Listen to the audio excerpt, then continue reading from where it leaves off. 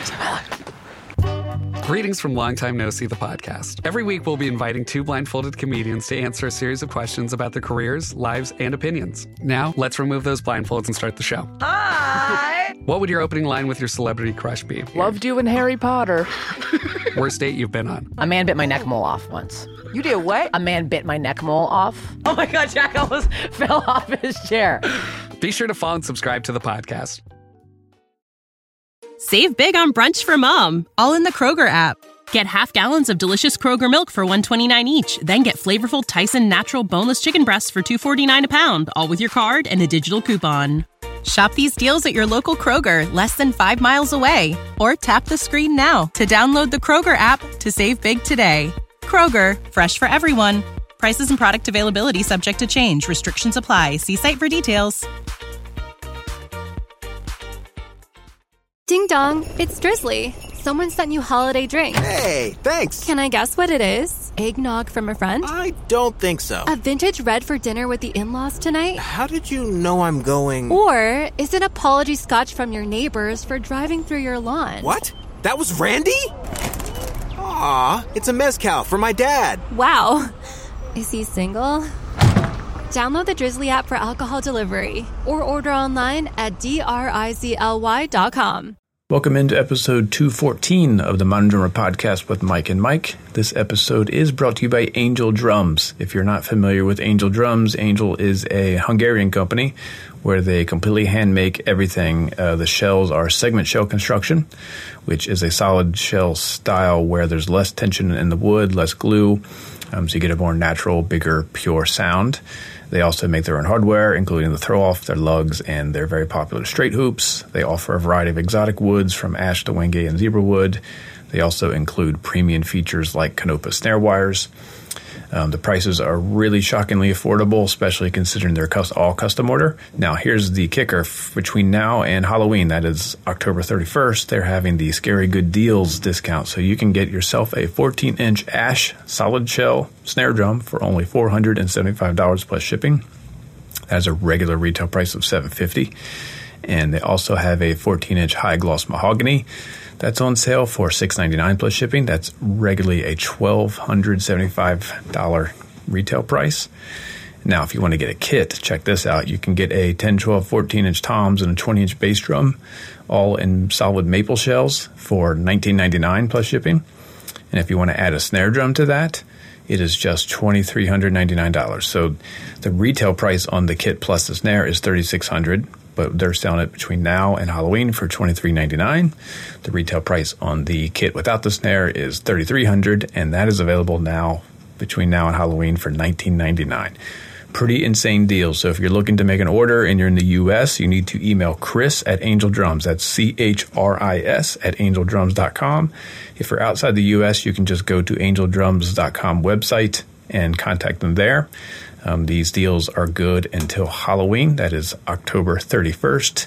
Get yourself a snare, get yourself 2 snares, get yourself a kit. This stuff is all really, really high quality, top-notch gear from Angel Drums.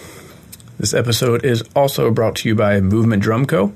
And Movement has a really high-quality practice pad available. So if you go to movementdrum.co, you can check out what they have. They're calling it the 4-in-1 practice pad, laminate plus conditioning pad.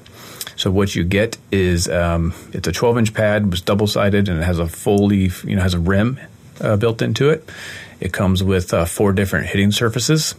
So there's a top surface that's silicone rubber that resembles the feel and rebound of a tightly tuned snare drum. The bottom surface is quieter and softer, which is designed for, if you want to practice more quietly, or also if you want to have a little bit of a more intense workout to develop your wrist strength. And then there's also a conditioning surface insert, which is a very low rebounding, quiet surface that is really going to give yourself a workout. And then the other thing they include is a laminate, a plastic laminate that you can place on top that gives you a lot more articulation, which would be really good if you want to, shed some chops with another drummer, rudimental style, drumline style, drum corps. It just gives you a more clear, articulate attack, so you can really focus on cleaning up your timing and the clarity of your doubles and all that. So go to movementdrum.co, And if you use the code ModernDrummer10, that's modern with a capital M, drummer with a capital D, and then 10, use that promo code and you'll get 10% off your order, plus free shipping if you're in the U.S. So you might want to take advantage of that. Again, go to movementdrum.co and use the promo code ModernDrummer10 for 10% off your entire order. All right, our intro beat this week is from Arlo, and this is from the song Safe by his band Arlito's Way. All recorded live, no click track. So let's check it out.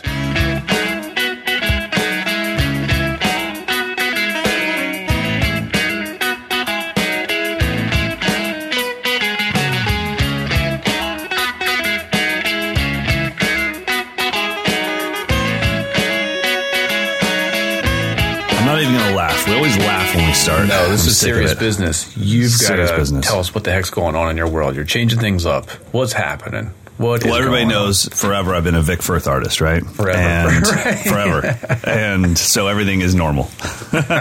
So we officially announced the move. Back, right? We should clarify. You started moved back, Vic years ago. So I was with Vic Firth for about, I think, 12 years. Okay.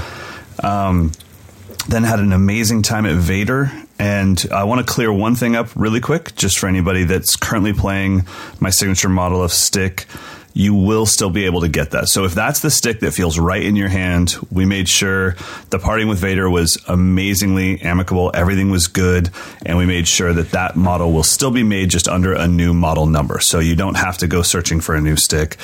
And this move wasn't a move where it was like, all right, everyone that's playing Vader, come on over to Vic Firth. That's not at all what's going on in my head. There are some very specific things happening in the educational world that Vic Firth is a part of, and I wanted to be a part of that. Mm-hmm. Yeah, makes sense. And honestly, on a stick level, I'm going to be just totally transparent.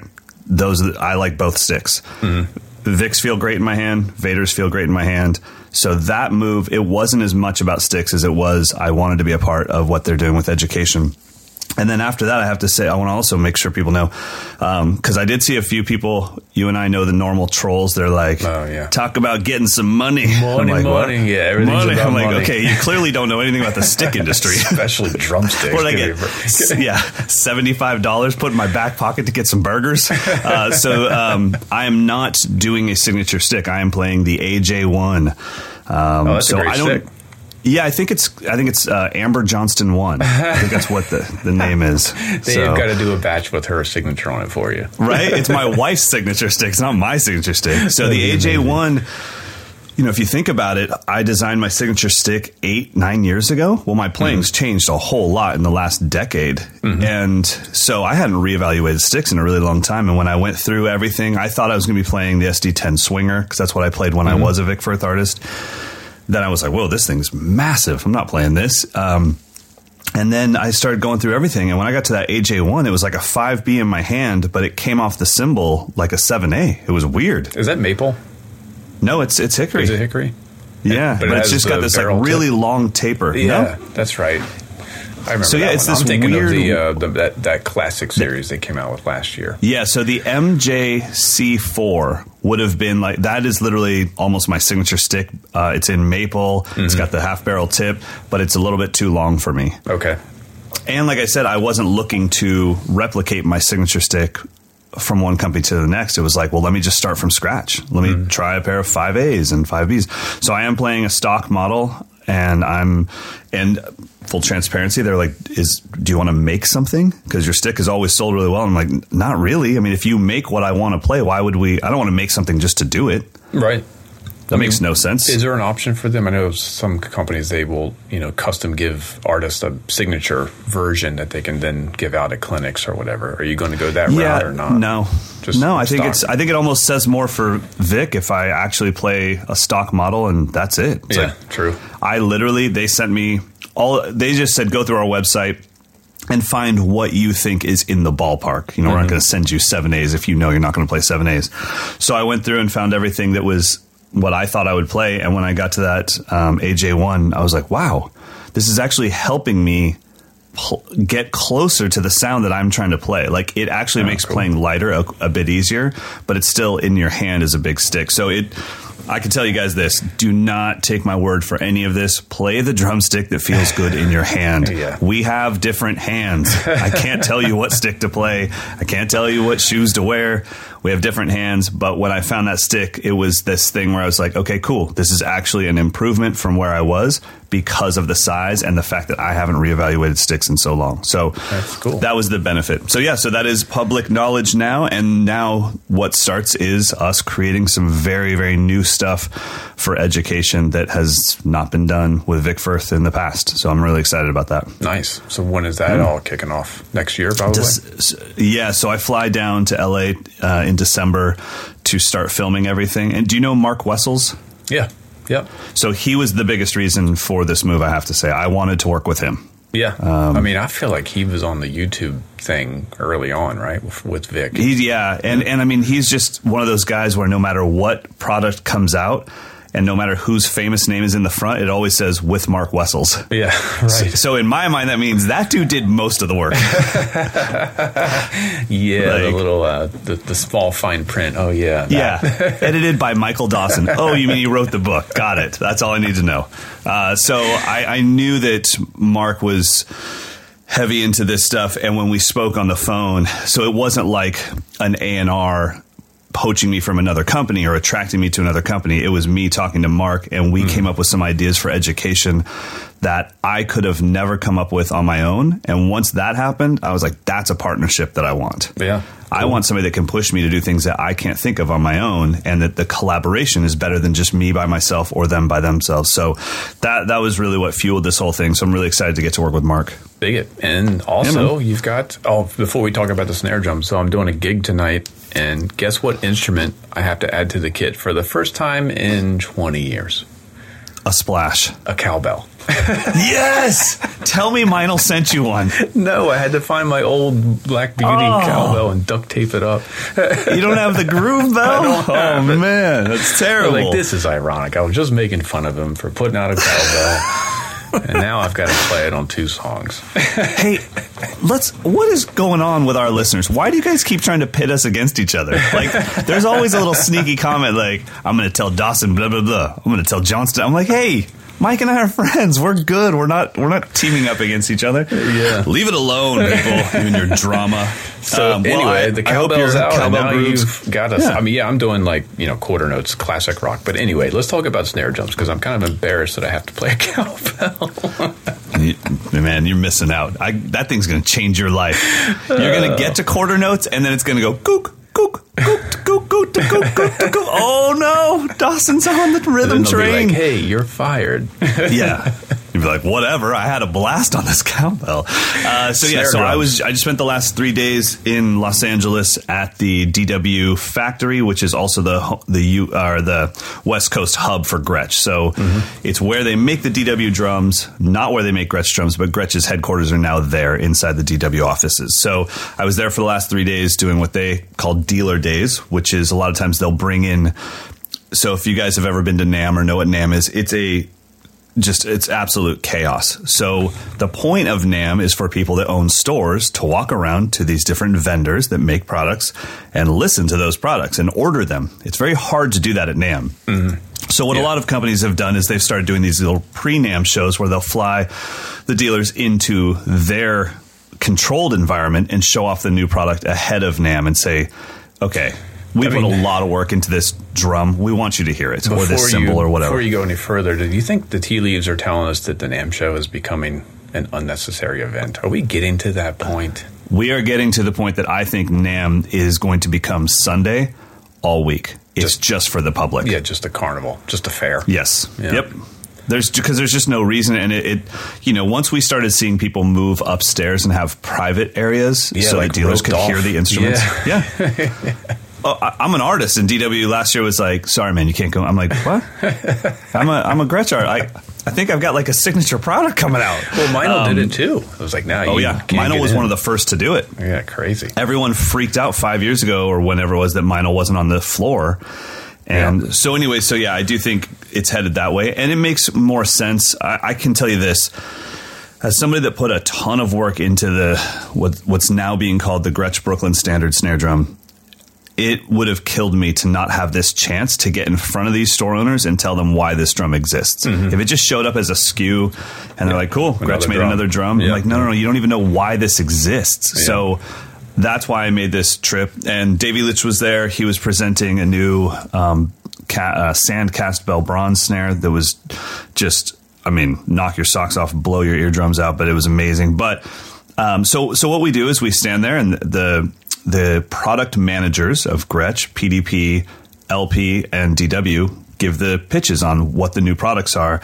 And then they were kind enough to let me give the pitch on the Gretsch Brooklyn Standard. So did that, but we'll talk about that in length later as we get closer to NAMM, because that's when the drum will come out. Yeah. But I really want to just talk with you about something, which is, I think I was getting back to that point where I'd convinced myself that all drums are created equal.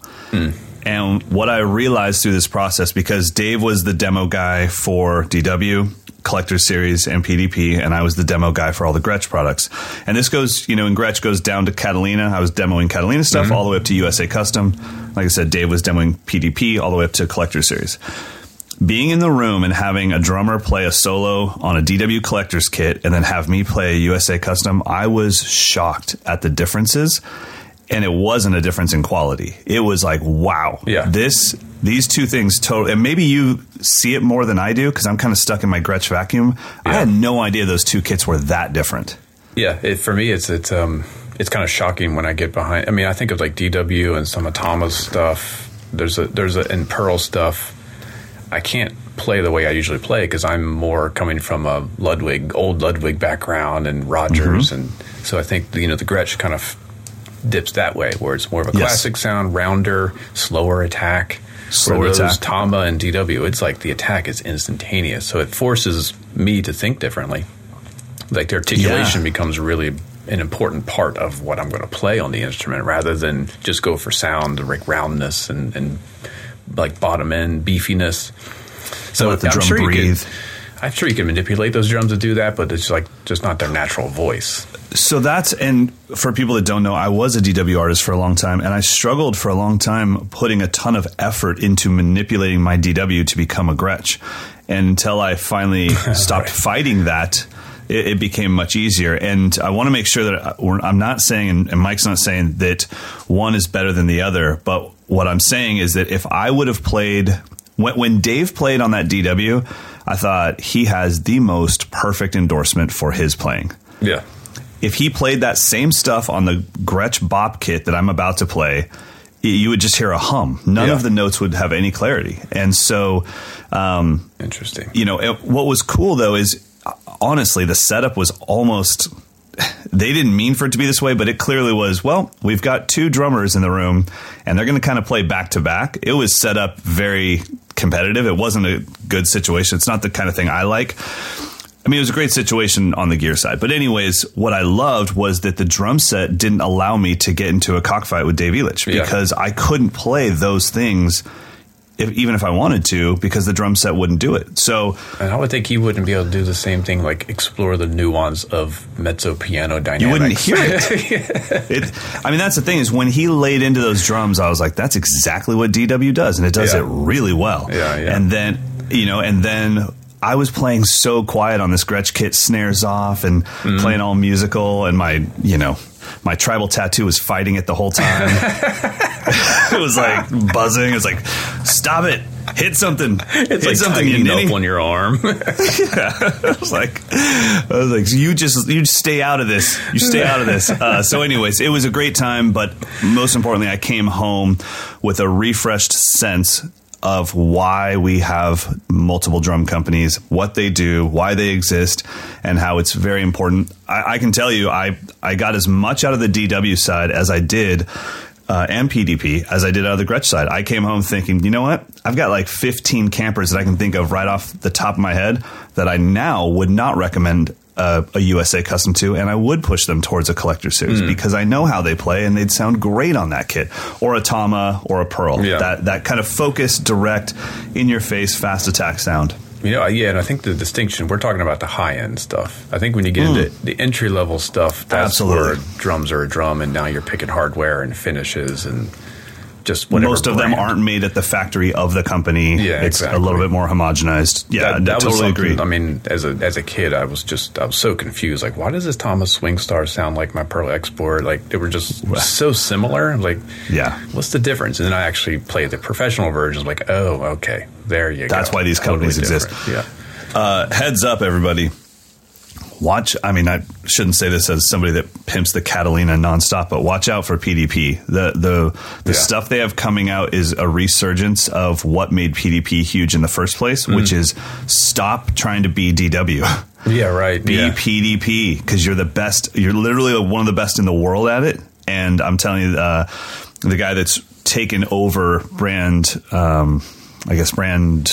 manager of PDP, he's brought it back, and seeing all the new PDP stuff, I'm like, that's the sweet spot. That $900 to $1,200 drum set that someone that doesn't know any better thinks is a $5,000 drum set. That's PDP, and it sounds great. Yeah. So, oh my god, yeah, it was amazing. So good stuff. All right, my friend, you want to dig into some big kid stuff? Yeah, I guess so. So, by the way, just a quick word. I am going to be in Florida on December 2nd in the Tampa area for a clinic. We'll have more details in the future. But if you're in Tampa, December 2nd, it's a Monday, so there's really no excuse for anyone to not come out.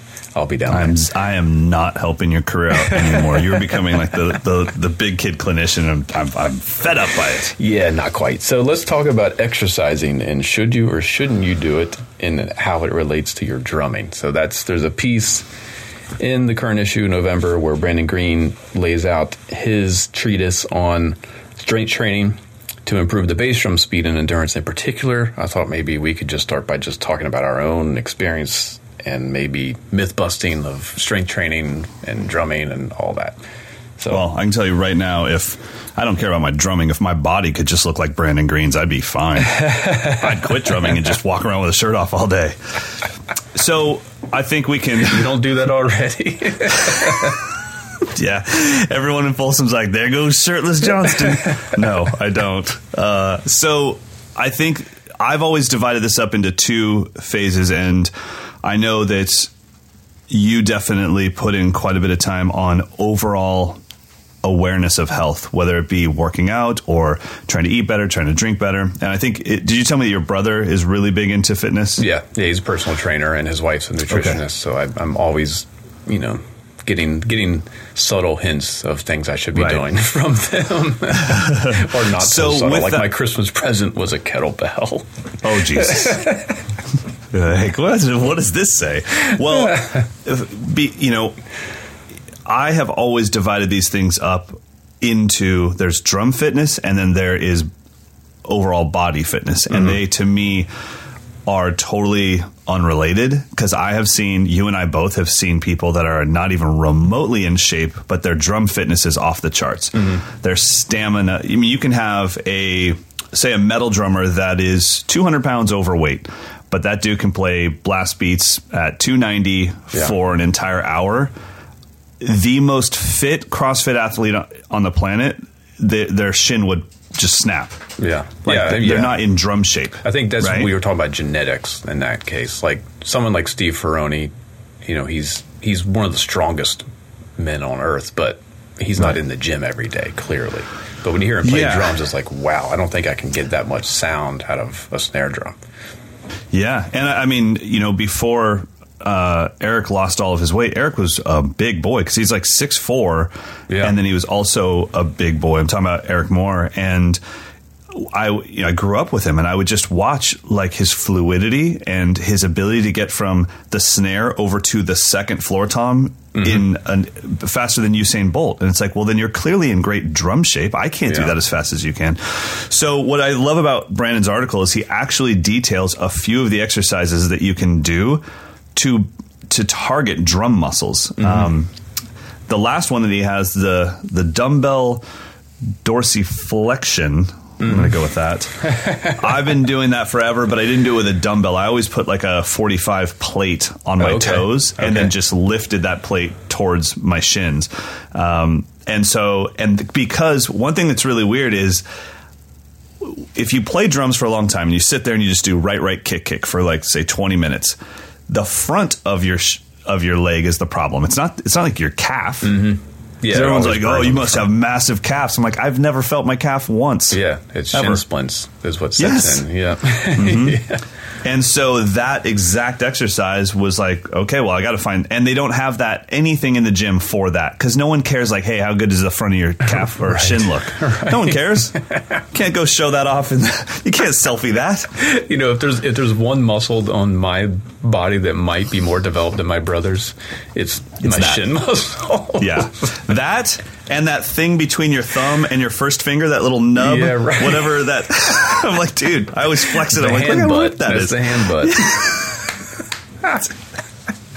butt. All drummers have it, man. It's like such a weird thing. Like, even when I show fitness people at the gym, they're like, why is that so big? And I'm like, I've been squeezing a drumstick since I was 5 years old. I've been doing squats with my hands.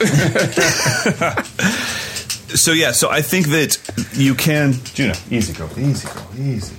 You can get into great drum shape without being in great physical shape. Now, the one thing I have noticed that I think is important for all drummers, no matter what, is cardio is worth doing. Not being out of breath while you're playing, not being out of breath, especially if you have to do clinics and public speaking, super important. And I just can't think of any situation where having decent cardio wouldn't make you a better player, because you're just going to be physically more relaxed while you play. Yeah, for me, I had some weird fear that if I got too much muscle, it would slow me down. Like that was the old myth. Like even in like basketball, like don't lift weights too much because you won't be able to jump or run as fast. And I think maybe when you get to the point when you're a bodybuilder, that might be a problem. Yeah, when you go from the word fit to buff. Right. I remember seeing the drummer from Fuel, and he was buff, and I was like, "Damn, guy can't get his elbow anywhere near his ribcage. Right. It's just like juiced out. That dude was buff. He just got wings." Yeah, totally. But yeah, I think fitness or being fit, is, and Brandon's a pretty extreme level of fitness, and I've seen him play a ton of times in his videos, and he's super fluid around the kit. But fitness is different, like you said, than bodybuilding. Bodybuilding could be all muscle growth, but fitness is mobility, flexibility, strength, all of that coming together. So as long as you're building your body up, you're also working equally as hard on your mobility, I think you'd be fine. But I do not think that being a fit human being will give you any edge as being a drummer, because how many drummers do we know that eat barbecue 3 times a day and they are amazing? Yeah, I don't absolutely know. Amazing. Yeah, that for me, I can't. If I don't feel great going to the gig, it's going to be a bad gig. It's just there's a certain state. Like if I feel heavy, if I eat pizza and try to go to a gig, I'm like, oh god, here we go. If I drink a beer before the gig, it's not good. Like there's just certain things I just know. I don't know why. I think maybe because I'm just generally kind of a more down person. Like my mood is generally just more mellow. And it kind of goes against being a drummer where you have to kind of be an animal at times. So I'm always like looking for that extra edge. So I'm taking more vitamin C and B12 and before the gig. So and cocaine? No, not cocaine. Whoa. Dawson getting down with the cocaine. But I will say the one thing that I was afraid to do, because I thought it would ruin my drumming, was work on my grip strength. I was afraid that would damage my wrists and cause all kinds of trouble. Wow. But as soon as I started really focusing on grip strength with pull-ups and kettlebell swings, I found that I play so much more relaxed now. My hands are just not wearing out. They just don't wear out anymore. So then it's that's funny. I haven't made that correlation, but it's been 2 years now of most of the stuff that's happening in CrossFit is grip strength. Like you don't wear out on certain lifts physically. You wear out, like I can't hold the barbell anymore. Right. So your grip strength is a big part. Or a farmer carries. It's like I can keep walking. I just can't hold these damn kettlebells anymore. Right. So yeah, it's funny. I haven't felt that either. That's a really cool thing to notice. Yeah. Wow. So yeah, if you haven't done anything to strengthen your grip, like don't be afraid. I mean, I guess anything else you go overboard, you can damage your tendons and stuff. But just basic exercises, kettlebell swings, squats, holding the kettlebell, pull-ups. It's been shocking. Like I haven't had a gig where I'm like, man, I can't keep up in a while. Like a couple years probably. Wow. Which is it has to be really cool. That. Well, everybody, please check out Brandon's article. We didn't even really touch on what he talks about, and he goes really in depth on this stuff, and I think it's really important. But Mike and I just wanted to use this article as a catalyst to speak about does being in great shape translate to your drumming? Like I said, I honestly don't think it does. The one thing that I notice when I definitely go in and out of shape because of all the traveling. If my cardio isn't up to par, then I have a really hard time playing a full track at full animal mode and then grabbing a microphone and speaking properly. Now, I'm out of breath. What is your cardio? Do you do biking, running? What do you do? Yeah, that. You run? Are you a runner? Well, yeah, I have to run. I mean, we run probably, I'd say, a couple miles every 2 days. Okay. And then we have the assault bike, which is torture. So it's, maybe 5,000 meters on the assault bike, which is the one where your hands go back and forth while you're pedaling. Right. And there's a big fan that tricks you into thinking you're getting cooled off, and you're not, and you just hate life. So we have the bike of torture, and then tons of rowing. That's like one thing I probably do, at least 5,000 meters a day of rowing in CrossFit. And then I ride my bike to work a lot. So it's all of that. And then there's this other kind of cardio that is lifting weights that are light but extremely fast and as many reps as possible. And so it's like muscle cardio, and that's the one that will shut me down. I mean, 4 minutes of max effort, and I'm scared like, well, we're getting close to death. I'm going to shut this down. So, but like I said, I mean, that's the one thing that I noticed that. And I think, honestly, if a drummer of any shape wanted to get in better drum shape, I would recommend this will be my pick of the week. Check out romwad.com. And so that is like mikeslessons.com for mobility and flexibility. And every morning it's step by step, and it's video based, and they walk you through it, and it's all mobility stuff. I think having more mobility in my upper body is what has really changed my fluidity on the kit. Nothing is stiff when I move around the kit anymore because of all the... How do you spell that? ROMWOD. So WOD is workout of the day. Okay. And then ROM probably stands for random O mobility. Random O mobility. Do you follow David Goggins, the Navy SEAL crazy maniac guy? Oh, yeah. I don't follow him, but I've seen a bunch of his speeches because he gives great speeches. He tried to run one of those like 200 mile through the mountains, high altitude things. Oh, God. And he got whatever it's called when the air bubbles develop in your lungs. Oh, yeah. Pulmonary edema or something like that. Yeah. Had to go to the hospital overnight. And, of course, he was disqualified from the race. But the next morning, against his doctor's wishes, he went back and finished the freaking race. So he did like another, 50-plus miles after being in the hospital. So. Just knowing that he was there, like, scheming, like, okay, I'm going to break out, and here's what I'm going to do. I'm going to throw this at the door. The nurse will come in. I'll gently put her to sleep in a chokehold. Then I'll get... It's like, damn. He's a freak. I always use him as like, okay, that's how far the human body can go, because he literally pushes himself to the point of almost dying. So that's how far you can go. You can run 200 miles, so I need to get off my butt and maybe go run half a mile and just try it. Yeah.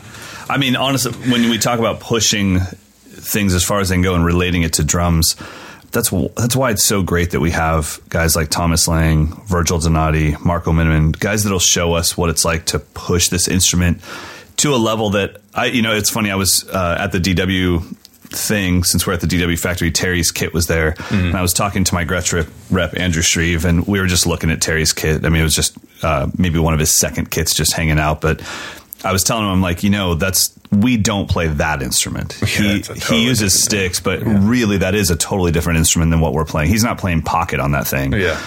Beats and fills. So when I look at even Thomas and Virgil, I just think, I don't think you are what I'm trying to achieve. I think, wow, you've taken the instrument that I play so far that it's now become a new instrument and a new thing altogether.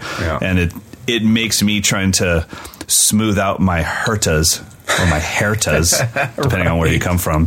It makes that a little bit easier because their ostinatos with their feet are those, and then they solo over it. Yeah, I think the moral of the story is you can always do a little more. I agree. All right, where to next, my friend? So we are going to dig into our mutual friend Mark Guiliana's new record, his new beat music. So the name of the record is Beat Music, Beat Music, Beat Music by his band that's called Beat Music. So he's hammering home the concept that he's back in beat music world here. Sorry, what's your band called, man? What's the record called? What's your band? So if you're not a fan of Mark, he has two very separate kind of careers, really. He's a jazz kind of traditional oriented drummer, and then this very electronica, modern groove, reggae, hip hop, whatever you want to call it, trip hop kind of world. And I think Mark's sweet spot is when those two worlds meet. Yeah, like, true. My favorite Mark is, him with, who's it? The great bass player that Avishai Cohen. Oh, yeah. Where it's like, first I'm like, is this jazz? Is this fusion? Is this trip hop beats in a jazz setting? Yeah, like when all that stuff comes together. They're playing out like grooves and stuff. Yeah. That's when I think, it's amazing. But what's crazy is when he does this or when he does jazz, he doesn't half-ass it.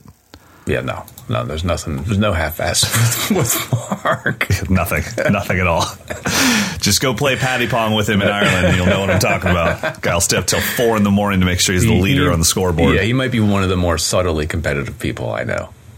He pretends like he isn't, but in the deeps, you're like, damn, dog, you are Michael Jordan level competitive, which is a trait that I highly, highly respect. So in the feature, which is in the November issue, it's a conversation about a bunch of stuff, but we also transcribed 5 little excerpts from it's 6 actually. 1, 2, 3, 4. Yeah, 6 excerpts from the new Beat Music record. So I thought we'd just drop them in, listen to what he's doing, talk about the concept, and then get inspired to go check out the rest of the record. So the first track that we're going to check out is the opening track on the record. It's called Girl.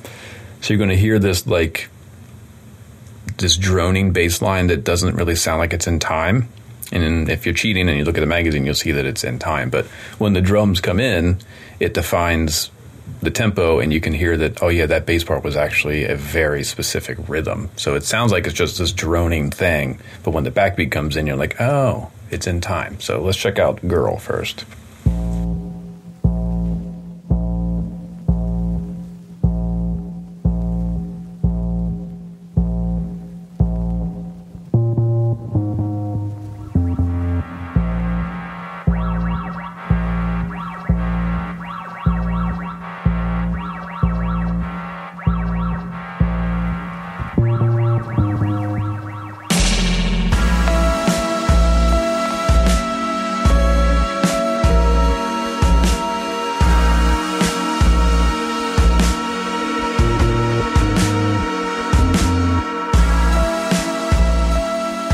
There is a trick there. I assume that's Tim LaFave or whoever's playing bass. They're definitely elongating when they're playing by themselves. So it's not, I don't think it's perfectly subdivided.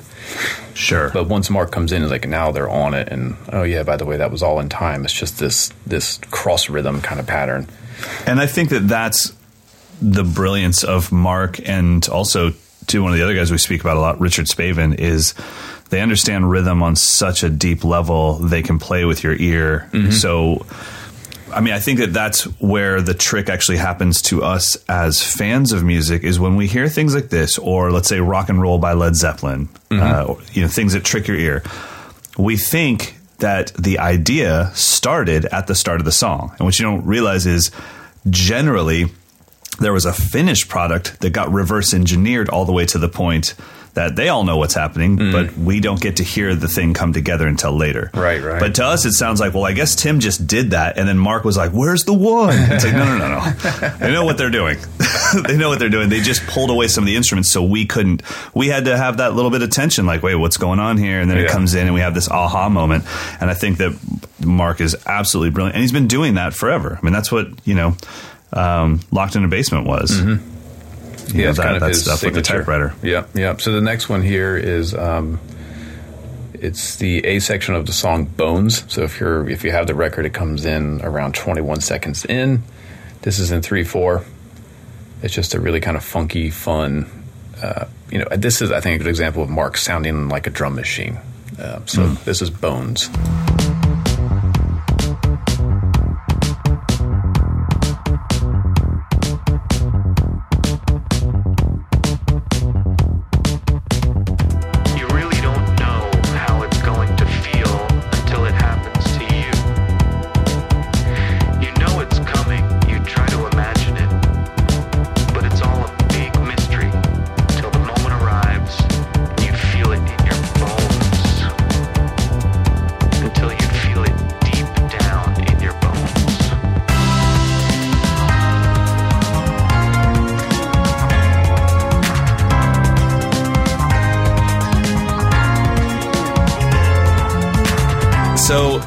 I think what's tough for the listeners, and I think Mark's done a really good job. I'm so happy that we have social media so people can follow and see this stuff happen in concerts and see footage from it to realize, no, that's not a drum machine. He's really doing that. Yeah.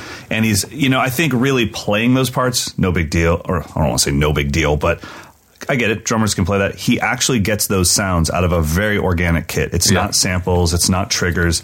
He gets those sounds, and you're in the room going like, how are you playing the hi-hats so much quieter than the kick and the snare to the point that it sounds like you mixed them? Yeah, and with so much clarity at low dynamics. That's kind of, for me, the trick of how he's been so great is he can play so quiet but still sound like he's really totally confident. Like that full sound of that bass drum. He's probably not hitting that bass drum really that hard, but it sounds like he's smacking the crap out of it. Yeah, he's a master of that stuff. And that was my first takeaway year one of 21 Drums was like, I don't understand. I'm in the most echoey, loud live room on the planet, and I'm standing a few feet away from you, and you look like you're on fire.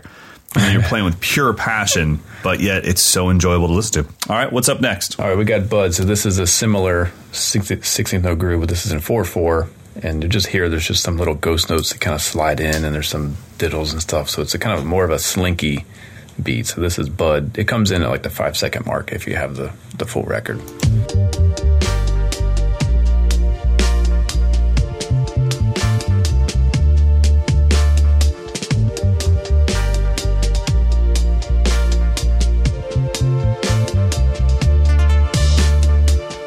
Okay, now that, people, you guys have to know how personal that is to Mark. If you hang out with him for more than 5 minutes and there is any kind of speaker around that has Bluetooth capabilities, reggae will show up. Yeah, right. And the way that Mark's body will move when reggae comes on, like I can only tell you, it's not something where he's a casual fan. This is so deep to him.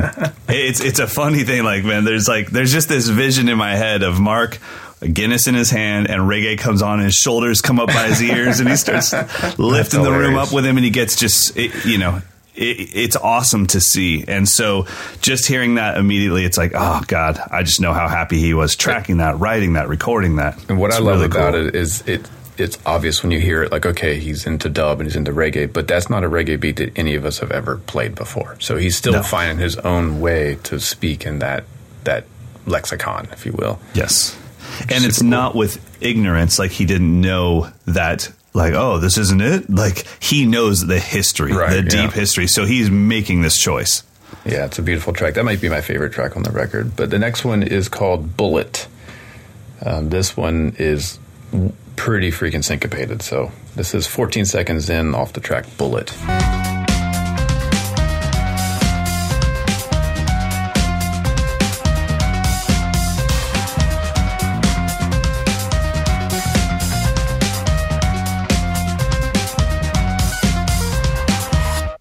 It's like the fight scene in some old Nintendo game or something. Literally, after listening to Bud, I was just about to say, I'm like, you know what I love about this record is it's just such a good driving record. And then as soon as that comes in, I'm like, no. Yeah, that's an 8-bit Atari game or something. Yeah. Do not be in traffic listening to that. Bad things will happen. Yeah, super cool. Once again, regular drum set. He just does that stuff. It's incredible. All right, let's close out with Stream. So this is something that happens about 1 minute and 48 seconds in.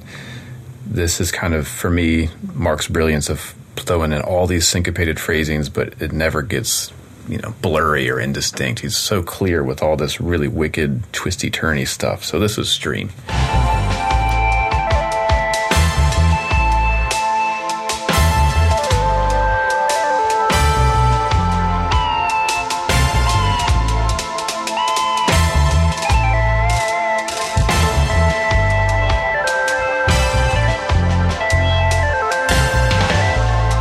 That's Mark right there. Especially that Mark Guiliana hi-hat press buzz double stroke. It's like the multi-repeat feature on a drum machine. Yeah. Oh, it's crazy. And he pulls it off so well. And what I love about that is, we've heard like 3 tracks or so that were insanely dry drum machiney, and now it's just full reverb, full let the drum, but they still sound somehow electronic. Yeah. It sounds like you had a sample, then you put reverb on it, but it's still him. Yeah, I love this record. I think if some of Mark's earlier work may be a little bit too abstract for you, I think this record, the new beat music record, it kind of distills it down into a more of a, you know, a band vibe. It sounds more, I think maybe the Bowie influence has really kind of helped him codify and streamline and make it more song oriented while still being incredibly creative. So I think this is a good record. If you don't quite get the Mark Guiliana thing, check out the new beat music record, and I think it'll make you a instant fan. For me, it's like when I just put on and just want to listen to it. I don't even want to, like, I'm not in drum nerd mode. I just put this on. I want to just hear some cool music. It makes me feel like I'm in the 80s again. It's got all kinds of cool just vibes to it. So it's a great record. Congratulations to Mark for putting out another awesome piece of art that makes me jealous. And let's move on. Boom. Yeah, we got our Mark mentions for the year. Done. All right. That was it, Mark. It's time to thank our sponsors. This episode is sponsored by Movement Drum Co. So if you're looking to get yourself a really high-quality, versatile practice pad, go to movementdrum.co. Check out their 4-in-1 practice pad, which comes with it's a double-sided pad with a full rim. It's a 12-inch pad. Has 4 different hitting surfaces, so the built-in silicone rubber is kind of your traditional rubber practice pad feel. The bottom has a softer feel, which can be good for a quieter practice, or if you want a little bit more, a softer feel for a little bit more chop development. They also include a conditioning surface insert, which is even softer, which has very little rebound, and it's very quiet, so that's really good for really dialing in your wrist control, all of that. They also include a laminate that you can place on top, which gives you a lot more articulation, really good for cleaning up double strokes and rudiments and drum corps style playing. It's a little bit louder, so you get a little bit more articulation, and it's better for developing that real fine timing and such. So if you want to get one, go to movementdrum.co. Go to movementdrum.co. That's www.movementdrum.co. Use the code ModernDrummer10. That's modern with a capital M, drummer with a capital D, and then 10, ModernDrummer10. And you will get 10% off your order plus free shipping if you're in the U.S. Take advantage of that if you're looking to get a nice practice pad. Movementdrum.co, promo code ModernDrummer10, 10% off your order. Check it out. All right, this episode is also sponsored by Angel Drums. So just a reminder, they are running a really good special from now until Halloween. That's October 31st, where you can get yourself a 14-inch ash snare drum with a solid shell and all the high-end Angel hardware, handmade hardware, the custom handmade shell, Angel straight hoops, Canopus snare wires. Pretty crazy deal. 14-inch snare drum is only $475 plus shipping. That's the ash. You can get a 14-inch high gloss mahogany for $699.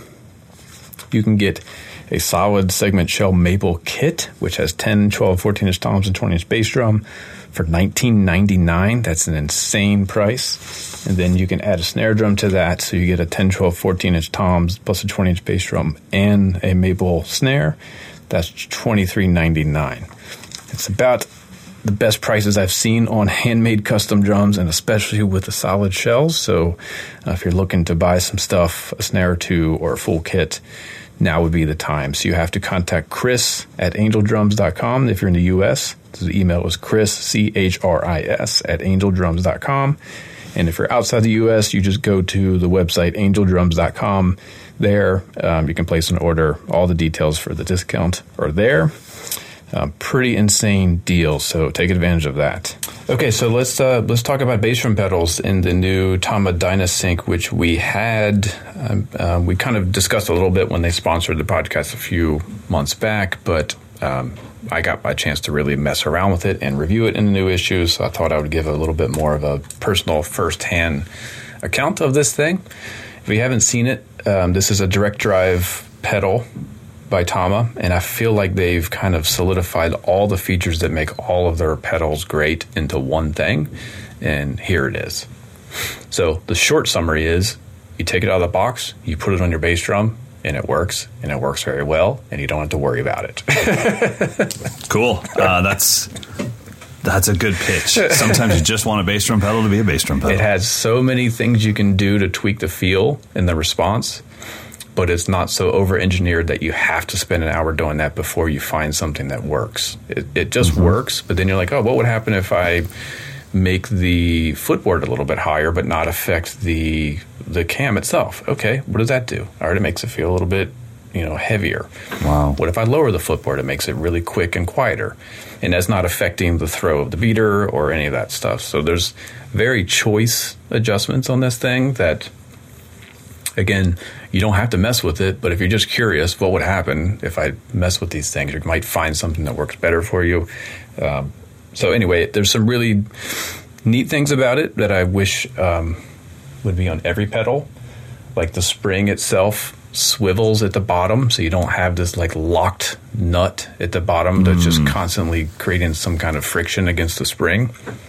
It kind of swivels freely, which is really nice. The beater itself, like your beater, your white felt beater that's worn the heck down, the one that perfectly, perfectly. Yeah. They kind of profile their felt beater to give you that already, so you're not coming at the head at an angle. It's flush. Right. Which is really neat. I mean, the other thing that I think needs to be mentioned, and it has nothing to do with this pedal, is I love the fact that it's called the Tama Dyna-Sync pedal and not the Dyna-Sync Iron Cobra. And so I don't know if Tama meant, God, I don't know. How long's the Iron Cobra been out? Since the 90s? Oh, yeah, probably. Yeah, I would assume. So, oops, that became the biggest hit for Tama in their hardware division ever. Now, this metal snake vibe Iron Cobra is attached to their thing, and look how long it's taken them to get artists like Peter Erskine to play their drums, because it's like, well, no, you guys are metal drums. Yeah. And they're like, are you kidding? We put one snake on one damn pedal, and you guys called us a metal company. We're not. And so I think that on a hardware level, especially if you're thinking about somebody that has no endorsements, they're just buying a pedal, maybe this is what's going to push them to be like, oh, I'm going to give that a try over these other hardware companies, or at least put this in the mix, because branding wise, I can identify with this. It's a clean pedal that just says Dyna-Sync on it. Yeah, exactly. And it just works. And they've added some things you can do with the direct drive system itself. Because I think some people are hesitant with direct drive. They think it's maybe too invisible, or it's too transparent, or too fast, really. So you can actually move the cam assembly forward and backward to get a faster feel, or a heavier, more kind of chain-like feel. That's cool. And that doesn't change the angle of the footboard? No. Or you can then recompensate? Yeah, you can readjust everything. So the only thing that's different is that the cam is just closer to the drum head or closer to the pedal assembly. And it drastically changes the feel. So yeah, it's a great pedal. I had it on the kit. I'm not at all swayed by this. I'm not in. I'm going to close this window. I don't even. I mean, again, I'll go back. I had it on my kit for about a month, and I totally forgot it was there. Like in a way that's it just became your pedal. Yeah, like drumsticks, pedals. I just don't want to think about it. If I notice it, then there's probably a problem. And I didn't notice this thing. After a while, I'm like, oh yeah, this isn't mine. I'm reviewing this. I should probably get this out of here. No, I'm not. I've never played a direct drive pedal more than just testing one out. But it seems that 350 for a single pedal is actually really affordable for a direct drive pedal. I mean, I guess that's kind of in the market, right? Yeah, I mean, it's I don't know much about direct drive pedals. Yeah, I mean, you can get $100, you can get a $50 Ludwig Speed King, but good point. It's not going to do this. That's the opposite of this. So I think it is a major purchase, but it could be the last pedal purchase you need to make. Yeah, I mean, and that's really the goal, is just to have that thing where it's like, honestly, whatever you choose, it doesn't matter. Eventually, your foot will figure it out. Mm-hmm. It's the fact that I don't want to deal with my pedal. Yeah, I want to put it on and have it work, and I want the hoop clamp to be easy to get to and hold tight. I mean, there's just little things. I don't want that pedal turning on me in the middle of a show. There have been times where I've thought, like, especially if I'm doing a festival where I'm not really part of the setup, I just come in and whatever's there is what I play, and I just think, I've been reaching down to adjust this damn pedal for 40 years of my life. Right. How is this still happening? And it's always the one where the thumb screw is under the footboard, so you've got to break your knuckles just. And then they've got an overhead cam at this festival, and now it's Plumber's Crack on this massive giant screen as I'm fixing my pedal. I'm like, come on, how is this still happening? True. The things I have to think about. Yeah. So anyway, if you're in the market for maybe the last pedal you ever need to purchase, check out the Tama Dyna-Sync. It's really nice. That looks awesome. Yeah, it's a good option. Let's get to some of our questions. Okay, so we've got a couple here. This one is from Mike. He's looking to buy a new snare drum. So should I get a Dyna-Sync, aluminum or titanium? He says, yes. I own 2 aluminum snares and I love them. He has a Q Gentleman's and a Ludwig Superphonic. And he's heard us talk about titanium before. So he wants to know, should he go against the grain and get the titanium or get a Dyna-Sync aluminum? 100% titanium. Yes. Not because it's better, it's because you have 2 aluminum drums, and even though Ron is a master, it's not going to sound that different than what you have. Yeah, exactly. And I know the Q Gentleman series is pretty drastically different than a classic Ludwig Superphonic, and I think Ron's will be right in the middle there. So exactly. I would get the titanium. I demoed. So Gretsch has some new aluminum snares that are rolled aluminum, not those CNC'd ones that they've always had in the USA line. I demoed that, and then PDP has a new aluminum snare coming out that they demoed, and they were honestly quite close to being like, it was like, yeah, that's what aluminum does. It's great middle of the road metal that just kind of does its job. But yeah, I have the titanium one that you're talking about, and I can tell you it's a special drum for sure. So there you go, get a titanium. Next Boom. one is from Derek. In regards to miking a bass drum for a bar gig where you have 2 PA speakers but no subwoofers, would you mic it? And then the next part of the question is, what is the main sonic difference between a 14-inch deep bass drum and a 17-inch deep bass drum? 17? Who put out a 17? Sonars? I think Sonars are 17s. Oh, okay. I think. Okay. I could be wrong. But so it's basically a shallow versus a deep bass drum. Yeah. First question about miking when you only have PA speakers. I do, but I make sure that it's not super loud. It's just giving me a little bit of attack. That's it. Yeah. And yeah, you also have to try to not turn those PA speakers into subs. Don't crank 60 hertz to 10 and think it's going to turn into a sub. It just won't. Yeah. So I think of it more just for clarity. And yes, if you need it. And then what do you think about the bass drum depth differences? I don't think a lot of it matters if you've got 3 pillows inside the bass drum, to be honest. I think it really comes down to if you're getting a little bit more of an open sound. In my experience, my 22 by 18 or 18 by 22 is actually much punchier than my 14 by 22. My 14 by 22, if we're talking about wide open, with my deep bass drum, it seems like the sound waves don't really ever make it to my resonant head. Where in the 14-inch deep bass drum, it's way more open sounding, way more boomy sounding. So visually, it looks like I've got a Canon with the 18-inch deep one, but I don't get that feeling when I play it. I also feel like if I'm the response on the 14, it's a different feel. I enjoy playing off the head on a 14-inch deep bass drum. I don't really enjoy doing that on an 18. I kind of like to bury the beater. So it just depends on how I was tuning it and how I was playing it. If it was open or just had a towel, I would go 14 by 20 or 14 by 22 all day long. It's one of my favorite sizes. It's my 14 by 22 is what I actually play already, or 14 by 20, excuse me. But if it was something where I was really laying into it and it was a rock gig, the 17-inch deep with a pillow or 3 blankets would be great. Yep. I think it's similar to snare drums. The deeper the drum, the more headroom you have volume-wise. But that's a good point. Yep. So you can kind of bottom out a shallow drum quicker, but you won't get the same dynamic response from a super deep drum. Right. So yeah, it's like, I'm with you.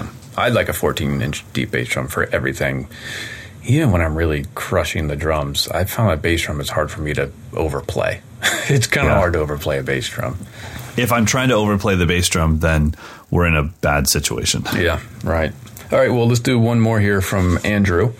I'm wondering if you have any experience with using, he says black dot, but just dotted heads on toms. Any thoughts on why they are seldom used on toms, but they're more often used on snares? The CS dot, controlled sound. Yes. Yeah. So I've never enjoyed the feel of the CS dot on toms. Yeah. It's weird. It's like it stole my rebound. Yeah, even on snares, it's not great.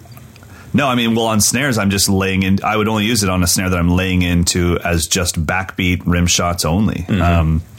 Yeah, I've never really. I actually specifically when we made the Brooklyn Standard, a lot of their drums come with a CS dot head, and I can't change the fact that Gretsch has a partnership with Remo. I can't say put an Aquarian on mine. That doesn't work. I said just put a single ply ambassador coated. I don't want the CS dot. But I think the reason why a lot of snares ship with the CS dot is it's an easy way for the drum manufacturer to take out some of the overtones by having that dot there, so it makes it sound better in the showroom. Yeah. And it is a really popular head too. It's like a subtle upgrade, I think. If you get a drum like, oh yeah, it's got a dotted head. But on toms, I think honestly, on toms, I think it's for visual. There's a look to a dot, especially if you have clear heads. Yeah, there's a thing to me that I can see why some drummers like, and I definitely don't like. It's like a boinginess to them.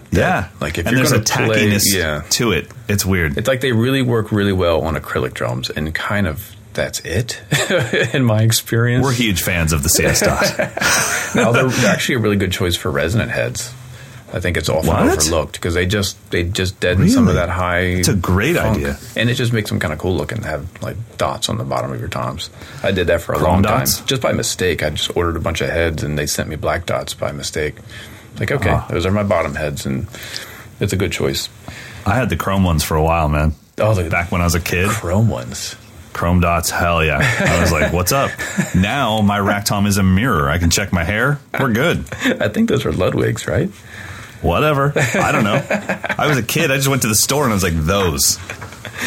Yeah, I wouldn't use them on toms unless you want to sound like the 70s and 80s arena rock. That would be my I agree. Cool. Nice. That's it for questions. All right. So what was my pick of the week earlier? It was a good one, too. It was that website. What was it? Oh yeah. So I'll make sure that I got it right. I have a membership to it. Yeah. So ROMWOD, ROMWOD.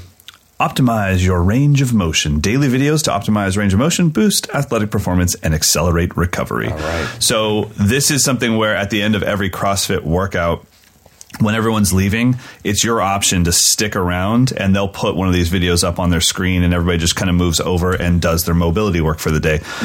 So mobility and flexibility are slightly different, and this is definitely not yoga. This is not even close to yoga. This is really in-depth stretching to make sure that you're more functional and that you don't get hurt as often when you're trying to lift weights or trying to be physically active, which I think we have the only instrument on the planet, unless you're talking about touring artists, but we have the only instrument that is so physical no matter where you're playing. If you're in your bedroom, it's still an extremely physical instrument that requires 4 limbs to play. So, I have a membership to this. I think it's a great website. I think their content is amazing. So check out romwod.com. Cool. And I'm going to keep with the sort of drum history, sort of outro beat, sort of pick of the week theme. So I'm highlighting my favorite hard bop drummer, Philly Joe Jones, but not in a hard bop scenario. So he recorded this drum solo off the album called Drums Around the World, and it's called The Tribal Message. So the title kind of gives it away. He's definitely kind of evoking more of a tribal vibe. So if you listen to it, I'm pretty sure he's actually walking to different drum sets that are in different spots in the studio. What? Because you're going to hear like he's up close, and then at some point it sounds like he's like 30 feet away from the mics. I don't know if that's true. Maybe someone has some photos of him on this session, but I feel like that's what he just set up, like a couple kits and just like walked around and played each one. So he's having a distance conversation with himself. So it's called The Tribal Message. Cool. We're going to send it off with that. If you're not familiar with Philly Joe Jones, this is not the best indication of what he actually does. It's just a cool piece. Check out the Miles Davis Quintet, the Steamin', Workin', Relaxin', Cookin' series for Prestige Records. That's kind of, for me, prime Philly Joe in his element. This is him doing some cool drum soloing. So we're going to send the show off with The Tribal Message. And that's it. We could use more intro beats. mdinfo@moderndrummer.com. And that's about it. So we're done. We will see you guys in the next episode. Philly Joe, take us out.